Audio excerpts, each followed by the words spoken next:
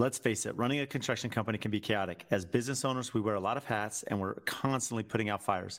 Luckily, there's a way to work simpler with Build-A-Trend. I'm a huge advocate for using technology to help run AFT, and Build-A-Trend is one of the most crucial tools I rely on to keep me on top of every detail. Built just for home builders and remodelers, this is an easy-to-use platform that helps manage all aspects of my business. My team's been using Build-A-Trend's project management platform for the last 5 years, and we love that they're always improving and adding new features to make our lives easier. This is something that we've really tried to take on internally to find ways to improve our system every day. Build-A-Trend just released a full set of financial services, added new tools like Takeoff to make estimates more accurate, and launched a total rebrand with a new mission to help change the future of construction, and we are on board. To learn more about how Build-A-Trend can help calm the chaos in your construction business, visit buildatrend.com/AFT. When you schedule a demo, you'll receive an exclusive 60-day money-back guarantee only available to my podcast listeners. I'm following Build-A-Trend into the future in construction.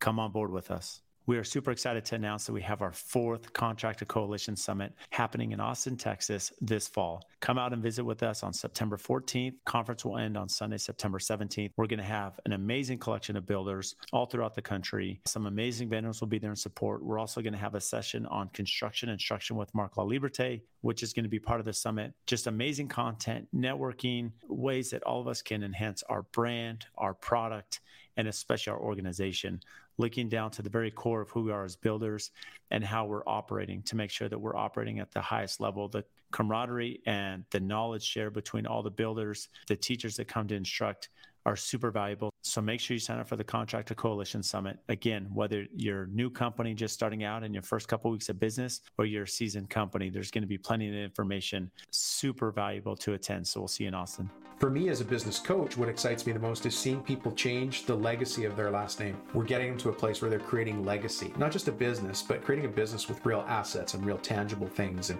places where people know they can work for 20 years if they want to.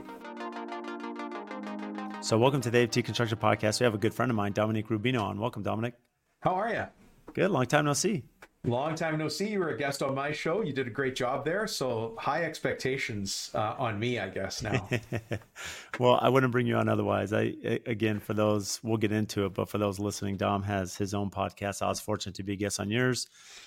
It's an incredible, in fact, you have a couple. You're really busy. And I think just to present this, I mean, Dom, not only dad, husband, but author, podcaster, business coach, specializing for contractors such as myself, serial entrepreneur. I mean, the list goes on. We could spend quite a few minutes here with the intro alone. Oh, let's do that. I'll just feel taller. It's always good. Well, it just makes that expectation bigger for those listening. So yeah.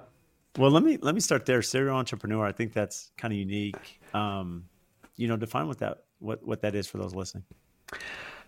I'm unemployable, Brad. I think that's what it means. For so long, I wanted to be a business owner and I sucked at it. Like I was really bad. I was working hard, not making any money. And my first real company was, I installed Christmas lights on houses. That's not a fun job. It was okay. It's always raining where I live. So I called it the Yo-Ho-Ho Light Co. because I like to have a sense of humor. Yeah. But all the trades jobs I had, I just really sucked at them. Technically I'm not the greatest trades guy anyways, but like the business part was not good. So, but I looked around me and I saw other people had businesses and I always wanted one. That just kept drawing me. So when you say, that it was a challenge, I mean, why was that? There's so many elements to be an entrepreneur, so many elements to be a business owner. Was there a certain aspect of the trades, a certain aspect to run the company that was maybe challenging when you first started out? I really like the aspect of being able to create something from nothing. That really excites me. And I had other business owners in my family. One uncle that I worked for was a framing contractor, and I worked for him for a couple summers. Another uncle is more retail. Well, I should change that. It looks like he's in retail, but he's actually in real estate. A lot of real estate. But you walk in and he's just the guy behind the counter at this little store. You don't actually know what's going on in his life. But I always wanted to be in business for myself. I don't know if it was the freedom of it or the fact that I created my own path, or I'm really bad at taking orders. Maybe that's it. That might be it. Well, it's funny because a lot of entrepreneurs that I'll interview are very similar. You know, I always say people that listen to podcasts know it's born out of necessity, or it's like innate, like it's a natural part of you in your existence. And essentially you're the latter there. Yeah. It's just in me to do it. And I love it, but it took me a long time.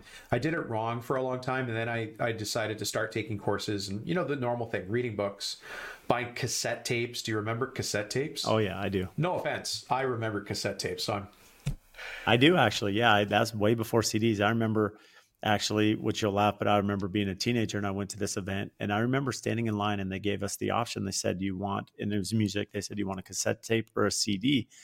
And I remember thinking, like, what's a CD? Like, how many cassettes? So I go at least a little ways back to understand that. Yeah. What's a CD? I don't have. That's an expensive player. Yeah. But I had cassettes, and I can't say I consumed that stuff because it was always so expensive. I was like, I don't know if I can afford this Tony Robbins or Jim Rohn. And then, eventually I consumed so much of that stuff, I ended up becoming business partners with one of those guys, one of those gurus, which is Brian Tracy. That's interesting. So going back to that, I mean, maybe back to the earlier question when you mentioned that it was just challenging, especially being an entrepreneur. How has that changed now? What are some aspects that maybe enlightened you, especially as you're consulting other builders and contractors and just with all the businesses that you've run and started yourself now, just elements you focus on that maybe are different if you were to go back in time and have your yo-ho, Yeah, yo-ho-ho. Yo-ho-ho, install Christmas lights, different methodologies. Yeah, I think what's changed is I run things a lot simpler and I focus on less. Less but higher value activities. I just have a really solid understanding now, I feel, of the process of business. And I continue to work very hard on my priorities and being brutal.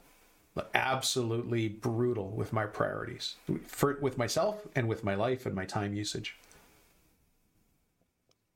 And you'll see here, it's like, for me, it's taking notes. And the reason being is that a lot of directions we can go. When you say priorities, is that personal? Is that business related? Lifestyle? I mean, essentially you could categorize that in many different boxes, if you will. Where does it start? Priority of importance, especially as you're looking about those priorities that all of us have to deal with as humans. Yeah. Where does it start? I mean, I've been working on my priorities for a long time now. Time management to me has been always the thing. Even when I was in college, I had that day timer with all my blocks and what class was next. And it helped me run my life because otherwise I'm pretty scattered. So I need systems. I might have ADD. We don't know yet. Do you feel like having a pizza? I feel like, just change the subject. Squirrel. Excuse me. Sorry about that. But yeah, I've come to realize that time management is a lot like brushing your dog. It's just, you're never done. You're just never done. And understanding my priorities and revisiting my priorities every day, or as often as I can during the day, keeps me focused on the highest and best use of my time at all times. And when I came out of college, I went into sales for Sprint, the big phone company. Oh yeah. And it was a bullpen, but it was run really tight. Your priorities were prospecting and selling. Anything outside of that is going to get you fired. Just prospect and sell and you'll live. So I was there for 7 years and I did well, but they really honed you and trained us hard on working on your priorities, always being efficient and following systems. Now, it's interesting you bring up Sprint. Sprint Nextel was huge. I mean, that was, especially when I was leaving high school in the trades, that was massive. And I know a lot of people that work for Sprint Nextel, especially in the early 2000s, late 90s. I mean, this is an industry that was booming at the time. When you say that they're really organized and formatted as a company, things that you learned as an employee working for them, when you speak about systems and prioritization. Yeah. Numbers, the importance of numbers, the importance of time management. I mean, I guess we're coming back to that again, right? When I worked for Sprint, I was in the corporate office. So we were the blue suit, white shirt, red tie. It was almost a joke. We all had to dress the same. And we called on companies and sold them long distance services, which is a joke in itself because now long distance is free with it's just free. But, we used to have like state to state calls were 25 cents a minute. And if you're a really big deal, you'd get them for 23 cents a minute. And that's what I was selling. And, that entire thing is gone now, right? There weren't even cell phones when I started, or there might have been, but they were the big Motorola thing, right? And then 1-800 numbers came out, and that was big to sell. But our sales managers and our directors kept us focused on priorities. But the thing that I remember most about Sprint is they made us run our sales territory like a business. And that was ingrained in us. This is your business. This is your territory. What are you doing to drive it forward? So very much responsibility pushed back to us. It was my responsibility to do X or Y or Z.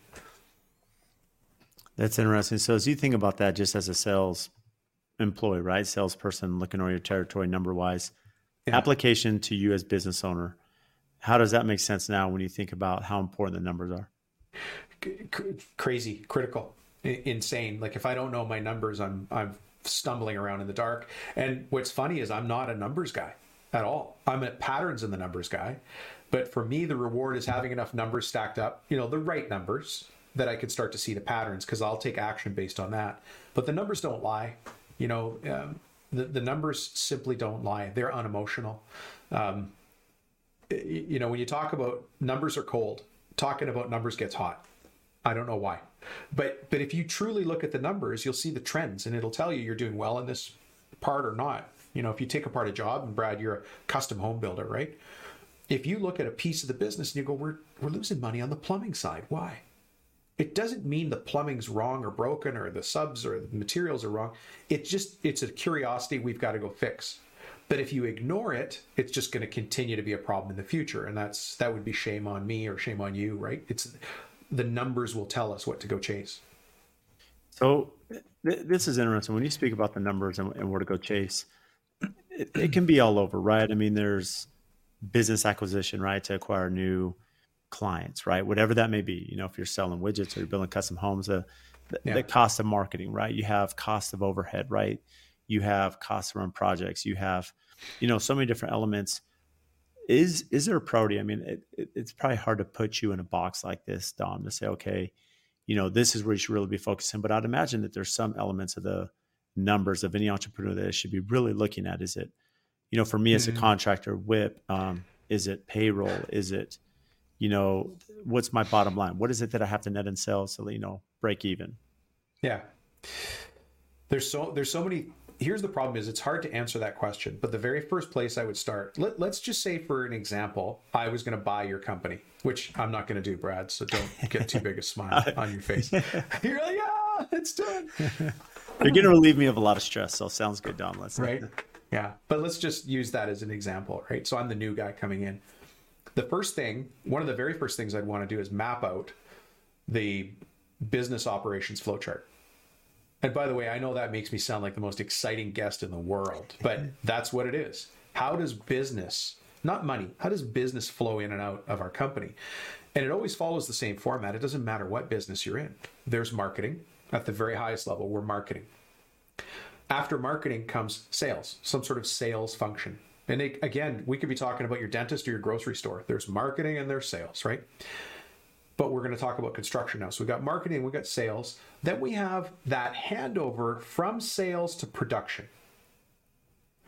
It could be engineering, could be drafting, could be something else that's going on in your business, right?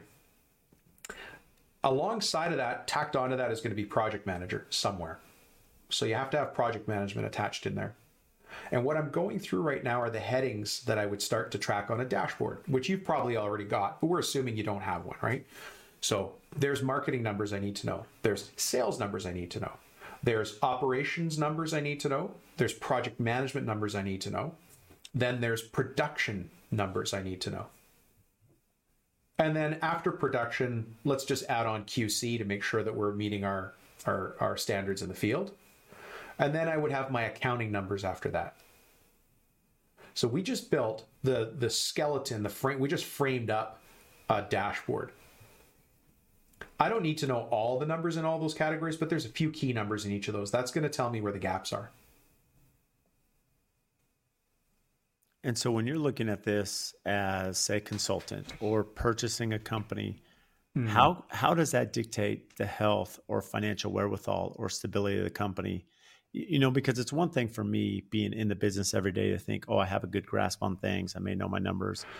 But health-wise, for you to look at that, I may be getting by because I'm getting by. It's busy. It's been busy as a business owner, especially since COVID. Market's good. I have a lot of work.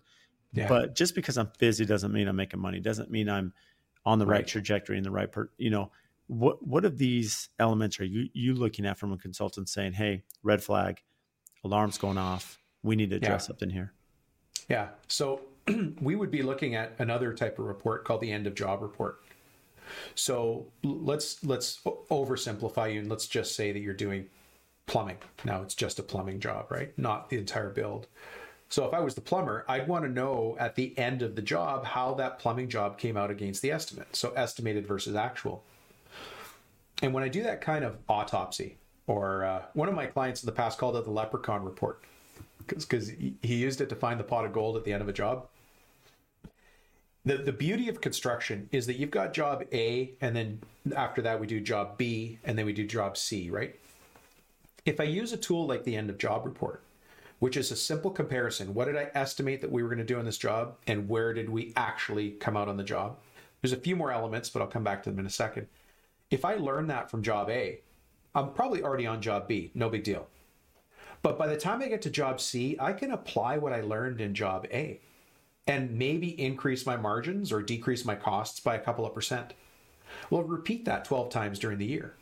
And by the end of a year, you can completely transform your business just by learning job A to C to E, etc. Right? Now, if you ignore those numbers, you're going to be in trouble. As long as a company is profitable job by job, you'll most likely be profitable at the end of the year. As long as you're not, leasing a Tesla for you and your 6 children and eating pizza every weekend on the company credit card, all that stuff, right? There's ways to lose money while you're still operating the business. But on a job by job basis, if we're solid there, we can fix all the other operations. It's really good perspective. I mean, essentially, there's two parts of this. I think to your point, Dom, as you're looking through this, you have the estimated, the actual, your indicated outcome. So essentially, you should have an indicated outcome. You should have a good idea of, I'm signing a job, I'm starting, I should have a database, I should have a good idea of the direction of the company, how much we're going to make on this project, and kind of how this is going to outlook based on the duration that I'm going to be performing my work. And then at the end, you look at the actual and say, okay, did we line up? Did we miss something? How can we fix this? Did we underestimate something or overestimate? What's interesting when you bring up, and again, there's a lot of qualifiers here depending on the total gross revenue, not just per job, your overhead, do you have too much staff? Part of the thing is, you're mentioning that if you're profitable per job, ideally it should work out. In some cases, it may not, because maybe each job isn't, high enough value to cover the overhead, that you have behind the scenes. It's not being built to the job. So it's really important as you're looking at both ends of that to understand, okay, am I making enough revenue to cover the general overhead that maybe isn't billable to that specific project? Yeah. There's a whole bunch of factors that go into that. You mentioned people. I have to know my overheads. I have to know my billable hours. I have to know so many things. And if I'm going to come to buy your business, I'm going to have a period of due diligence where I'm going to be finding those things out. Because no offense, but I'm not just going to cut you a check and send you off to the Caribbean. We're going to have to do some due diligence, right? In that due diligence, I want to look at everything. I want to look at your leads, your conversion rate, how many customers you get, what's your average dollar sale, all the way things to operating costs and cost of goods sold. In a custom business, that fluctuates a little bit because it fluctuates with the job, but the numbers are just the numbers. And as long as I have a good grasp of those numbers, then I can figure out where the gaps are. But then there's the soft side of listening to people and watching what's going on. There's a very simple number I like to look at, and it's banker's math. You've probably heard this before, Brad, but it's revenue per full-time employee. Have you ever heard that number? I have. Yeah. I've heard that saying. Mm-hmm. Yeah. So it's not very technical. Your banker finally takes you golfing, and you're just about to go to the tee box, and he doesn't want to ask you what your revenues are. or this is somebody trying to get your banking business, I should say. But what he'll say is, Brad, how many employees you got? And you'll say 10.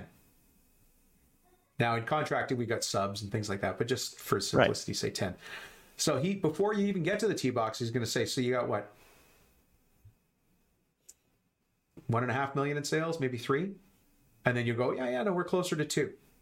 Because he's doing the math that you should be doing 150,000 in revenue per full-time employee. And so now he can give you this bracketing. You're doing about 1.5, maybe 3 million. That's a huge number. But you come back and say 2, he knows you're healthy. If you say, geez, we are struggling with about 1.1 million, your revenue per employee is too low.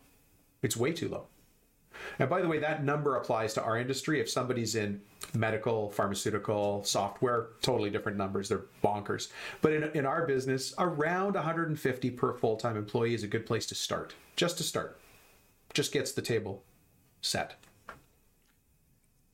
Now, what's interesting about that, when you speak about revenue, there's a lot of factors in there. Because my only pushback would be, and maybe walk us through this, Dominic, is that if you're saying 150,000, is that based on, because on total revenue, if you're a general contractor and you're subcontracting all your work and you're doing $3 million a year, it can be pretty tight because you may be paying X dollars to the framer, to the plumbing company, to the cabinet company. Right. And so that bottom line isn't so much 3 million coming into AFT per se. It's going to be a lot smaller than that. And now I'm divvying that up between the employees. So how are banks looking at that, based on maybe the exact product or specification of your business? Well, that's just it. They look at every business a little bit differently. So GCs have different math, right? But if I'm looking at buying the company, I have to know that everybody's contributing to their overheads and their costs.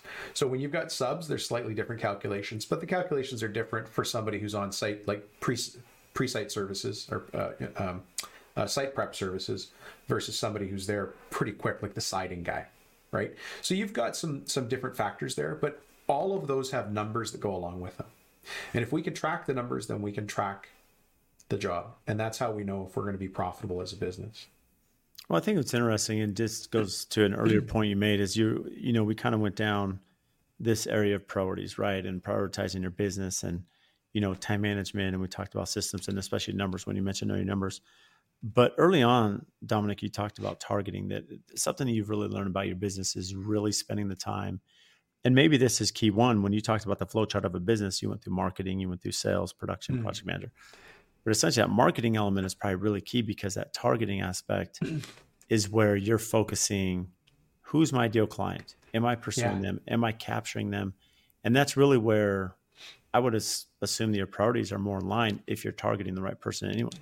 Yeah. And that's why that end of job. So many of these things come back together. It's, it's nice to think it's a straight line.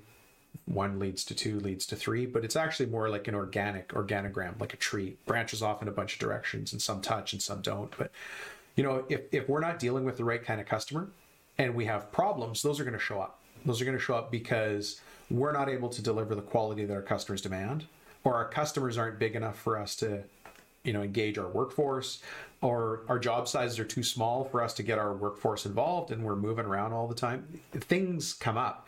And so you have to really, really understand your ideal customer. And your ideal customer, we just did this exercise earlier today. If everybody listening can do this right now, just think about your perfect customer in your business today.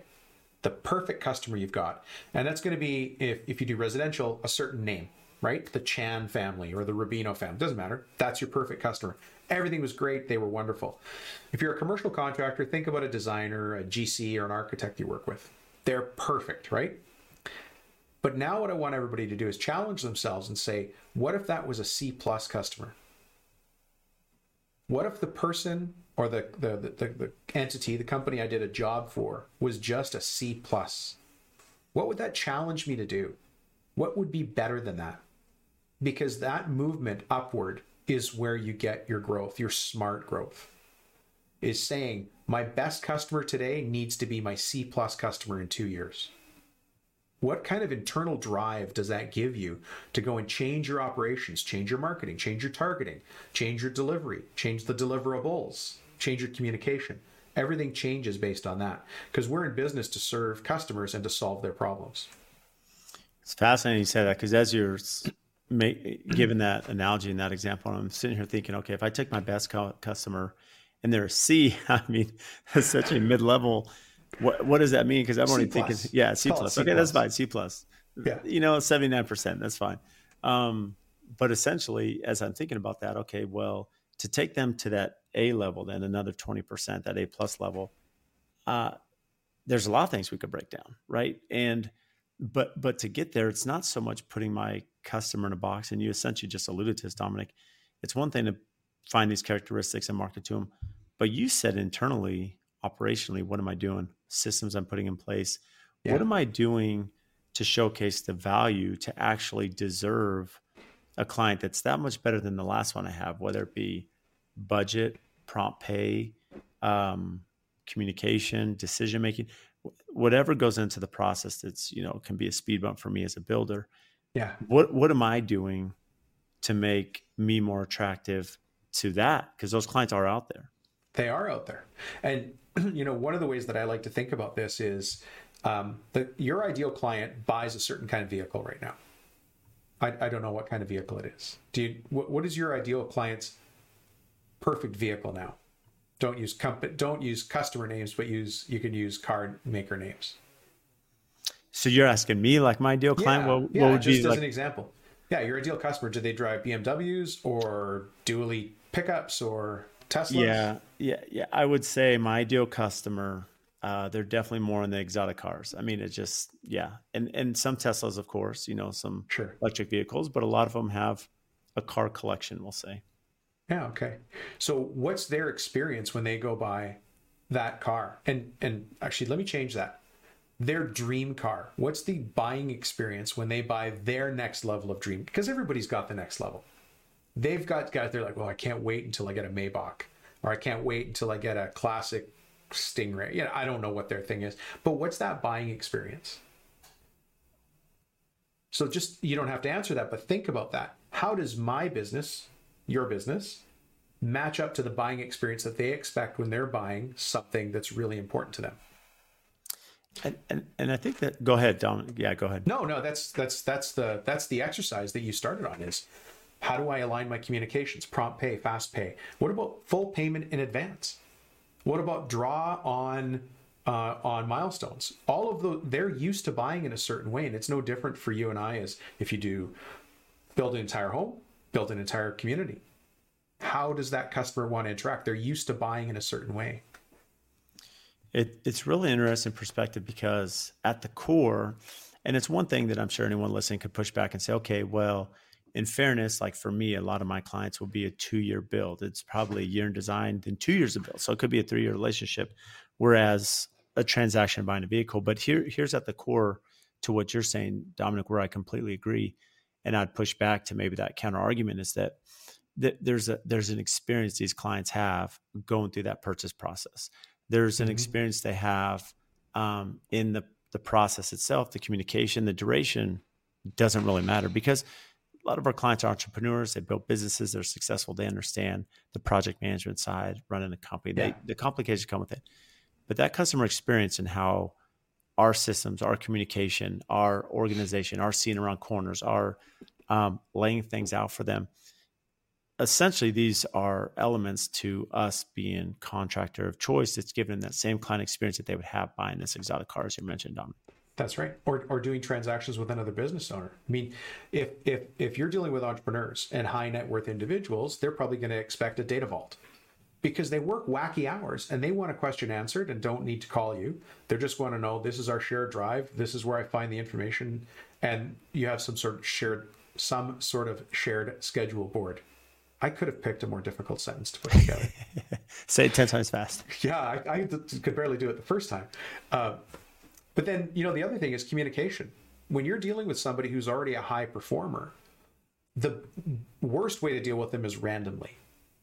The best way to deal with them would be, and we're probably agreeing on this, is proactively. And so you say to them, George, we're going to meet every Tuesday at 2:00 for half an hour. And George is going to say, well, I can't do Tuesdays. How about Wednesday? You're like, okay, Wednesday for half an hour.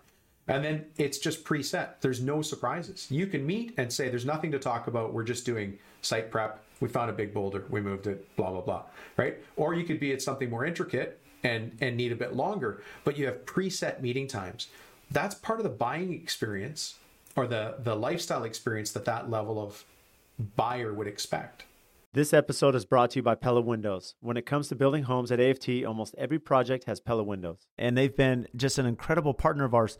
And locally, Sammy and Adam, they are not only amazing business partners behind us, but they are super close friends. And I speak on the podcast all the time about the importance of relationships, right? Relationships with our customers, with our vendors, with our suppliers, because at the end of the day, I'm only as good as those that help our brand and assist us in our projects to take it from the ground up all the way to completion. And if we didn't have partners such as Pella, there's no way we'd be who we are today. Over the years, we've built this amazing relationship. When we call them or email them, they respond. They're quick. Their company culture, their integrity, their honesty, they are always there to do what's right for us and the customer. They can do anything from small replacement projects to large custom homes and even multi-million-dollar commercial projects. And also, when you think about their product line, they can do ultra-contemporary, historical preservation, and large traditional projects. So for anyone, any scale, any size, they're the ones to call. They're here local. They have an amazing Instagram. Make sure and give them a follow to see what they're doing. So if you need windows and doors, give Sammy and Adam a call. We stand behind Pella. We love what they do, their culture, their brand, and especially their quality. And if you want to learn more about Pella Windows, check our show notes. We'll have everything tagged there so you can give them a follow and have their contact information to reach out. It's interesting that you talk about just how important it is if that's what they expect, because to your point, when you're mentioning entrepreneurs, and the reason I bring it up, because I've had this exact experience now. I have a client, serial entrepreneur, very successful, and he doesn't want to have to sit there and just say, okay, Brad, where are we at on this? Do we have this updated? He wants to know in the portal, my owner portal that I have to build a trend, are these contracts uploaded? Is this taken care of? Is this finished? And so I don't have to sit there and inundate him with communication that he doesn't need or information.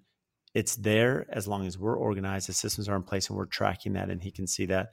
That's it. And it's not that he wants to micromanage us. It's just there's an element there that gives him his assurance with him investment, and he knows that, hey, we're on it. That's essentially most of our clients just want to understand they're hiring someone that can take the stress off them, build their project, and that they're not having to really get involved because they don't want to. Most of my clients don't want to unless they feel they have to. Yeah. My son is now 14, so he must have been 13 when he asked me the question. He's like, Dad, what is a business? And I'm like, but a business is a thing that solves problems for other people, is finally the answer I came up with, right? A business solves problems for other people, and then we get paid for that. And so the problem that you would solve for a busy entrepreneur or a busy surgeon or the senior partner at an accounting firm is like, they've got a day full of problems already.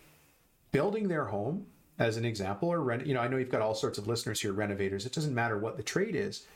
This shouldn't be one of their problems. And the more that I can make my trade the least of their problems, the more my name gets passed around when they're all drinking with their pinky finger up. Right? Right? You absolutely must deal with Brad over AFT. He is the best. I'm channeling the spirit of Thurston Howell's wife from Gilligan's Island, but that's who you want talking about you. And it doesn't matter what level of contracting business you want. We always want to be moving upstream, right? Don't be a problem. Be the easiest thing in their life. And that might mean we have to change our contracts and agreements. We have to change our sales process. Have visuals that outline, this is how we build a custom home in Aspen. This is how we renovate a custom condo in New York City. Because they don't know. They might think they have an idea, but if I've got a visual that draws it out, I could literally point my pen and go, we are here right now. The next step is here. It's simple. Because people don't want to be surprised when their friends say, hey, how's your condo renovation in Brooklyn going? I don't know. I never talked to the guy. Should be okay. Nobody wants to say that. You feel silly. But they're going to say, you know what? The flooring's going in next week. Pretty excited. Get to see it all in place. Because he saw a picture that said the flooring's going in next week. It's so funny that you're bringing up the visual aspect. The reason being is, truth be told, Dominic, we're in the process of rebuilding our website, and with the team as we're rebuilding this, and it's going to be, and I'm super excited for the release. But one of the big things is, and this goes back to the expectations you're speaking about, the touch points with the client, the visualization. What I found in my career is a lot of I think most of us can relate. A lot of times that relationships go south are failure to set realistic expectations, live up to them, make sure that both are on the same page. I think that's real life for, you're a husband, I'm a husband. That's reality for our marriage and life. I work at it every day. Yeah. Please tell me what to do. Well, I don't have any answers for that, but what I can say is a lot of times, we as humans expect others to be mind readers. And I just know this is inherent. I expect you, Dominic, to read my mind, my clients to read my mind. I do this every day. And so when there's these bumps in the road, it becomes a big problem. And so what's interesting is we're creating this essentially roadmap, right? That, what does it take to build a custom home? And it's one thing to give customers advice on questions to ask or things to do, but there's also a flip side of that from my perspective as a builder. Here's what's going to make my life easier. Here's our expectations I have of you as my client, and mapping this out. And essentially, it's a 10-page document, but to your point, it's very visual. It's very communicative, so they understand the players involved. So whether you've had someone build a house 4 times or it's their first time, they should be able to pick that up and really understand visually what it takes to build a custom home, the emotional roller coaster, and then more importantly, what are the expectations? What's their responsibility? What's mine? And the other players involved. Yeah. Well, just thinking back to what's an A client versus a C plus, lay it out as if it's an A client. Payment in full, in advance with a draw account. I want it all in escrow or something like that. And as soon as we prove this, I get paid. Because payment, how many times has that been the thing holding you back? Like, we're waiting to get payment from the customer. Now it's cutting into my cash flow. We got to move things along. So I'm going to do it. But it doesn't feel good and it's not right. If I had that on a visual, on the day that we come to agreement, and now let's say that I'm selling this custom home package to you, Brad. I'm going to say, look, can I tell you how a custom home is built here? We do this step and then we do this step. And at this point here, you're going to need to fund the project, right? And so I'll write in the number, what you're going to need to do. So you write in the number, right? Then we're going to do this, then we're going to do that. You're going to need to fund the project. Then we're going to do this, and then you're going to need to fund the project. Then we're going to do this, and so I can tell them right up front, they can follow along with the picture, and hopefully we refer back to it. And there's no surprises, or should be less surprises. But essentially the value add there, again, your set expectation for payment is a great example. Feed the meter. This is how we expedite the project, get the service we need, get people to show up. Yeah. The reason that's valuable is because no one wants to, you speak to someone in the medical field, the worst job, the person in the front office who's running the office and having to call the insurance companies and the patients and get payment and track them down. And it's exhausting. It costs time and money. But if you have it very clear on the payment structure and everyone agrees to it, well now, and I'll give a funny example. So in my Builder 20, so I'm part of a Builder 20. This is one of my favorite examples. So we have this really savvy builder, and he's in his 60s, and he's been building for 40 years. And he told me, he said, look, Brad, in my contract, I have a clause, and I tell every client, it's been this way for 30 years, that if they don't pay me within 5 days, interest is 24%. And I actually started laughing. I'm like, are you like a credit card company?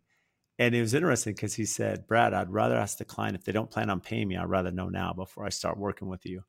And I thought that was a fascinating approach. And he tells clients that, but the reality is he has a track record, he has experience, he's built a brand, but he's very clear on, hey, this is my process. I'm going to bill you for work complete. I need to be compensated for that. And here's the timeline. And, they agree to it. They understand what they're up against, but essentially that's what you're walking us through. Yeah. And it's so much easier when we have the conversation up front. And the easiest time to have that conversation is the honeymoon phase, when they've decided on they're going to work with me. And let me just add, by the way, I don't have all the answers. I don't. I mean, I'm worried here because I answered some things, it feels a little too quickly. I am curious and I have a lot of questions. So we're doing some hypotheticals here. But what I would do definitely is have a solid sales and marketing I'd have a solid marketing and sales process. One of the problems that people come up with is they'll say that we have a collections problem or feed the meter problem, right? No, you don't.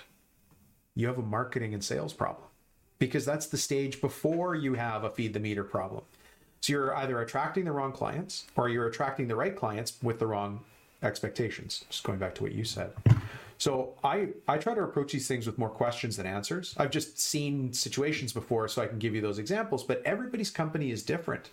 And it might not work the same if you're doing smaller kitchen and bath renos than if you're doing large custom. But I'll tell you what, the basic structure is exactly the same. Yeah, I think I'm going to push back in this way, Dominic, in a good way. Okay. No. What I mean to push back is that you were kind of teeing this up as if you were speaking too fast, and you're spot on. And the reason I say that is so this is a good thing. So don't think I'm playing devil's advocate here. Yeah. You said something that I really want to make a really important point on this podcast took me too long to understand, is that too many of us as builders get to that final draw and we have no process of understanding what's punch, what's warranty, how do we close it out, how do we get a final payment, how do we compensate on that last draw? We don't know. And so we're there and we're not getting paid, or it gets legal, or there's litigation. I mean, it's all over, and I'm sure any builder can run.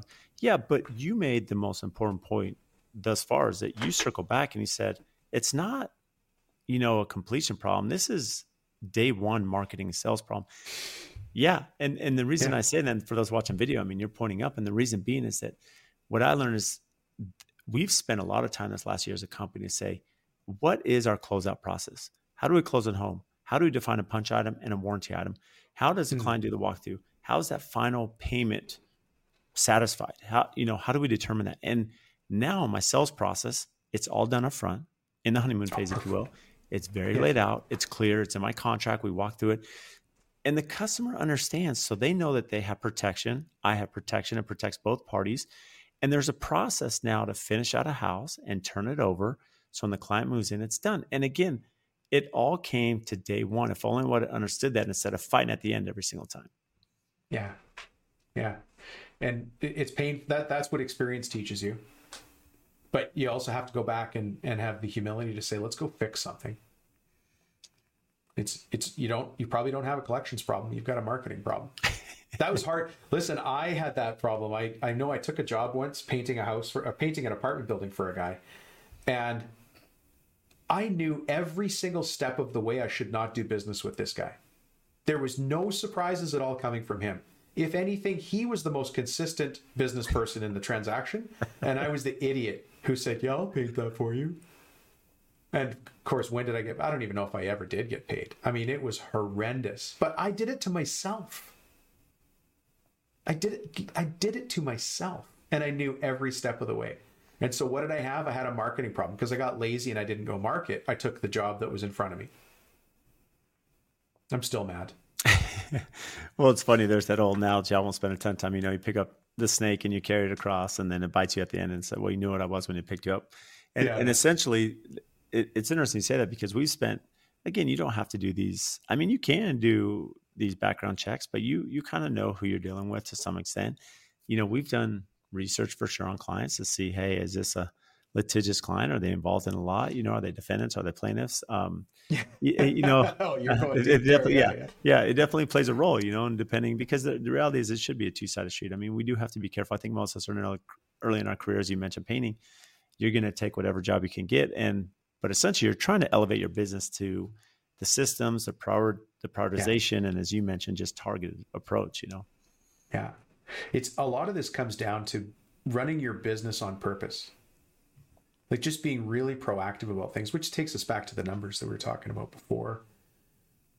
Somebody listening might not know what numbers to track, but if you just go through those basic elements that we've talked about, marketing, sales, operations, production, project management, figure out and just, rewind this episode and just tell me 2 or 3 numbers in each category that you think you should track. You're already doing more, I would say, than most business owners ever will. I love that. Now, just stick to it. Track them. Running your business on purpose. I think that's pretty wise advice right there. Yeah. So Dominic, let me ask you this, especially your experience running a lot of businesses, serial entrepreneur, consulting a lot of business owners. Are there common mistakes? Are there common shortcomings they have that cause businesses to fail? Yes. I would say the consistencies I see is a lack of a plan. So business owners with no lack of energy or no lack of drive, but moving through improving their business in fits and starts. Instead of having a solid strategic plan that becomes a source document that you look back on, you shoulder check all the time and say, are we doing what we initially set out to do? And you said you're in a builders group. What's it called? Builder 20? Builder 20, yeah. Yeah. I'm not familiar with them, but I wonder if... Yeah, I'll explain it just so you can understand. Yeah. So essentially, it started in the early 1990s, 1994, through NHB, National Association of Home Builders. And really what it is, you have 20 builders in non-competing markets. The reason they're non-competing, there's a few reasons, not just because you're sharing financials, but you have to make sure that you're not cornering the market, right? I don't want to partner with, 20, 30 builders in Phoenix. There could be some antitrust, based on clients and suppliers stuff. But essentially, I have 20 builders all around the country. We're in markets. We don't compete. We don't align. And so we share financials. We share profitability. As you mentioned, we share per job, how we did on this job, how we're doing as a company, what we're paying employees, litigation issues we've had, as I mentioned, closeout systems, what software we use. So essentially, twice a year in your auditing, I have essentially 19 people that make me accountable, have me set goals, and are bettering my business. We do it for each other. And then if I need something, pick up the phone. Yeah, pick up the phone, send an email. Hey guys, how are you doing with this? Bam, 19 emails back. Here's how we've dealt with this in the past. Yeah, pretty incredible. Is anybody in your group using a business planning system like Traction or Rockefeller Habits?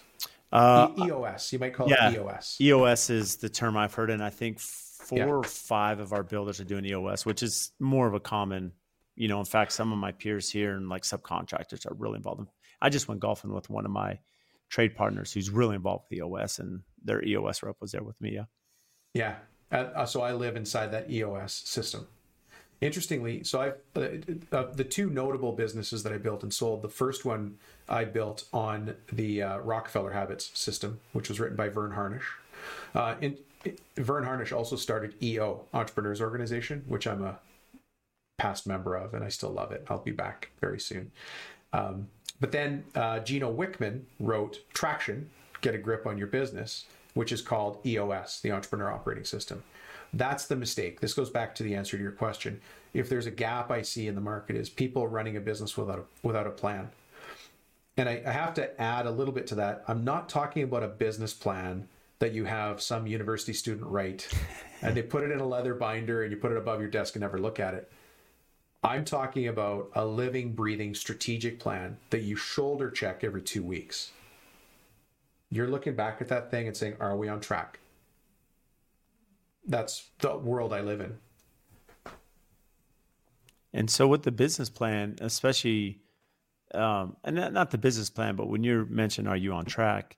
Are there components to that plan? When you say running your business on purpose, I know we broke down the flow chart based on health of the company, but from a systems organization aspect, what does that look like? Does that have to do with personnel, definition of roles, right? Systems, project management software, just some examples there. Yeah. So it's funny you say that. So think about a wheel and the wheel is split up like a pizza. Maybe I should say, think about a pizza because I could start there. Think about a pizza and it's split into those triangular shapes. Each of those triangular shapes would be your score. Let's say 0 would be the middle of the pizza and 10 would be that outer edge crust.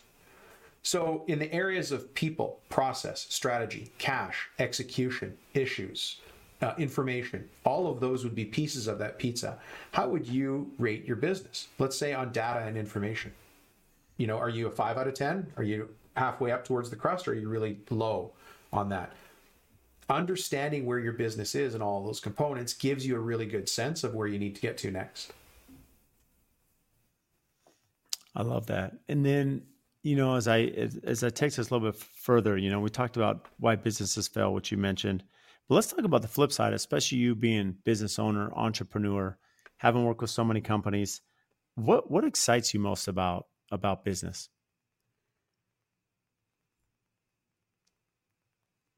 Making something out of nothing. That's what excites me the most. For me as a business coach, what excites me the most is seeing people change the legacy of their last name. That I love. Like I'm yeah, this is going to go in a weird direction, Brad. Okay. When I was a little kid and I said my prayers at night, I always prayed for wisdom. I don't know why. I don't even think I knew what it meant when I was a kid, but I always wanted to be wise, not smart, not anything. I just wanted to be a wise person and have that ability to step back and have the greater perspective. And so when I show somebody else through coaching how to have that perspective on their business, like how to put a system like EOS in place and use that to get like run the business predictably, to me, that's wisdom. That's what excites me.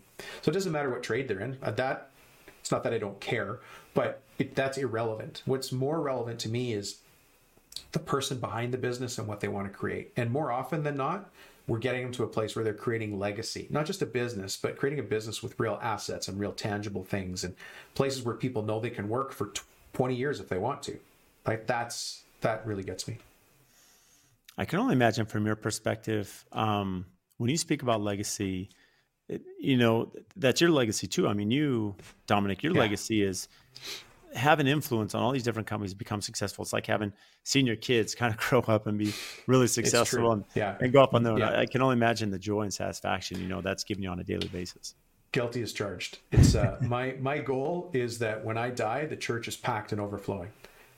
I'll never be there to see it, but I'll be choked if it's not, because it means I've wasted everything I've done.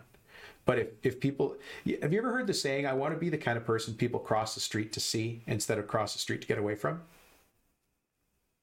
Yeah, I want to be the guy that people cross the street to say hi to, not that they try to get away from. And so now take it a step further, because you mentioned priority going back to your time. And the reality is, as a business coach, as a business owner yourself, all these different, time constraints that we all have, right? That's the biggest constraint we all have is time.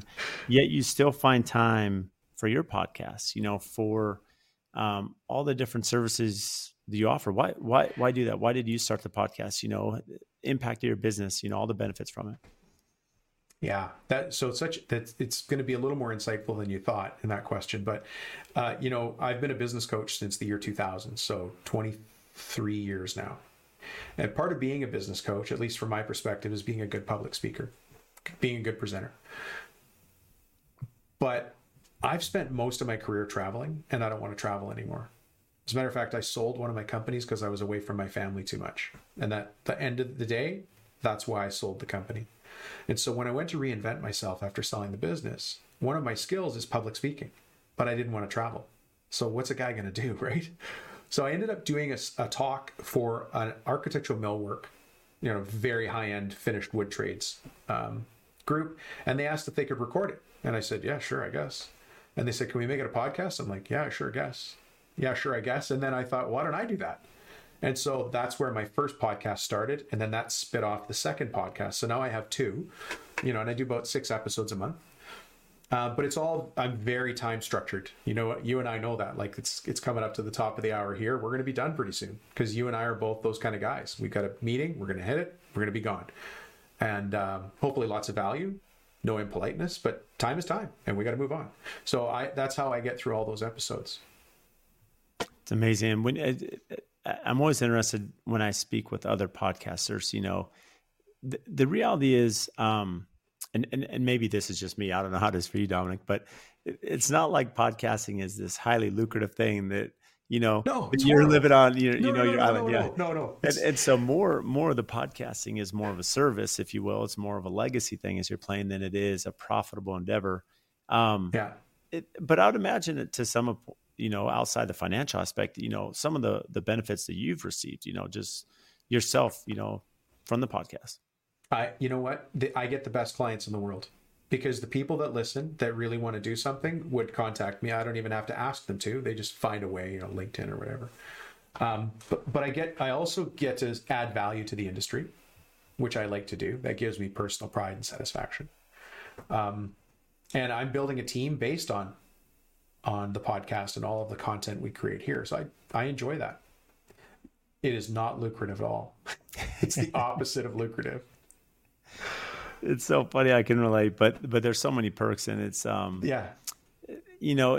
but I think just as I interview guests such as yourself, like even today, like as I mentioned, I'm always taking notes during the podcast, and then I, save those. And, just selfishly from this, Dominic, there's points you made. I'm like, well, that's great. Not doing that, not thinking about this. Okay. Yeah. Need to work on this aspect. And even things that, to your point, something that specifically I wrote down here is you said, take your best client and put them as a C+. I've never even thought about doing that. Now I'm like, okay, now this really puts some onus and some ownership and some effort on my side and my team side to figure out how can we have a business that all of our clients are the A+. And the reason being is that we're living up to that. Yeah. Right. And we've marketed to people who are A+. For you, it might be an offshore person who just wants to cut you a big check and say, this is the picture, build it. Tell me when it's done. Okay. On it, right? This is perfect. You want that view of the golf course. You want us to buy the lot. You want us to everything. But everybody's A+ or A client's going to look different, which is fine. It's supposed to. Are there any, and maybe this is a personal question for you as a business owner, when you have worked with businesses and interviewed people on your podcast and you see businesses that are real successful, are there character traits of that person, how they interact with other humans, with people, maybe their employees, with their clients? Is there a separator or personality? Because I would imagine the best analogy I can give, I think it was Jimmy Johnson who coached the Cowboys, and he said, I don't know leadership, but I know when I see it, right? Because people on the football field all lead in different directions. So it's not like I have to be a certain way or you have to be this as a business owner. But I'd imagine there's something that, there is a trait or characteristic that leaders have that really make people, work hard for them. Something, I haven't really put this into words, but it'd be something where, again, I could feel it. Like they respect people and they use money instead of using people and loving money. I don't like dealing with a-holes. Sorry. If I wasn't supposed to swear. I like how you whispered that. I whispered it. Does that still count? Yes. You abbreviated it too, so you're fine. I know. Well, on my show, we don't swear on my podcasts for all the obvious reasons, but I don't like dealing with those people anymore. Like if I don't like you, we're not going to do business together. If I don't at least moderately like you, no. And it's my filter, but I don't like dealing with people who are deceitful or like to place blame or make excuses, litigious, as you said. Yeah, I'm just going to back away. You know why? There's so much business out there. I can align myself with the best people. Yeah, there's a lot of value to that. So I want to be gracious of your time, Dominic, as you've been gracious for your time for our audience here. So as we close this out, what do you do for fun? I love fishing and hunting. I just went hunting last weekend. Get anything? My son got his deer, and awesome. That was pretty good because he went on a youth hunt. So I love that. I love the outdoors. And then, you know what? I love being a dad. I just love it. So taking care of my kids, hanging out with family. Yeah. Pretty simple, I guess. Yeah. Good, man. For those listening, where can they find you? Well, I've got the 2 podcasts. It's a great place to listen. So one of them is called Profit Toolbelt, and the other one is long. So you were a guest on Profit Toolbelt. So if people want more Brad, go there, right? But and then the other show is called Cabinet Maker Profit System, and it's for cabinet makers, architecture mill workers, and a lot of those guys do home renovations as well. So, but both of those shows are about the business of the construction and contracting business. And then if you can't find me online, you're not looking, because, I've got a marketing team that has Dominic Rubino. Mm-hmm. So contact me in any of those ways, or even on LinkedIn. Happy to talk. Well, Dominic, you've been amazing. Can't thank you enough. Appreciate the time of getting to converse with you for the past hour. Yeah. Great to be with you again. Thank you. If you get value from the show, please support us by giving a 5-star rating and review on whatever platform you listen to. And I also have a favor to ask. We've had some incredible guests that come on and share their wisdom, their knowledge about their business. So if you have friends or family members that could benefit from those episodes, please share it with them, as well as any other business owners that you're networking with that could get value from the podcast or certain episodes. Please share those as well. Again, subscribe, make sure you're following. Any questions that you have, topics. We've had listeners reach out about certain guests that we should have on the show. Again, brad.l@aftconstruction.com. Email me for topics to address, guests that we should have on, and even if you think you'd be a great guest for the show. So again, thank you for all your support, and we'll see you next time.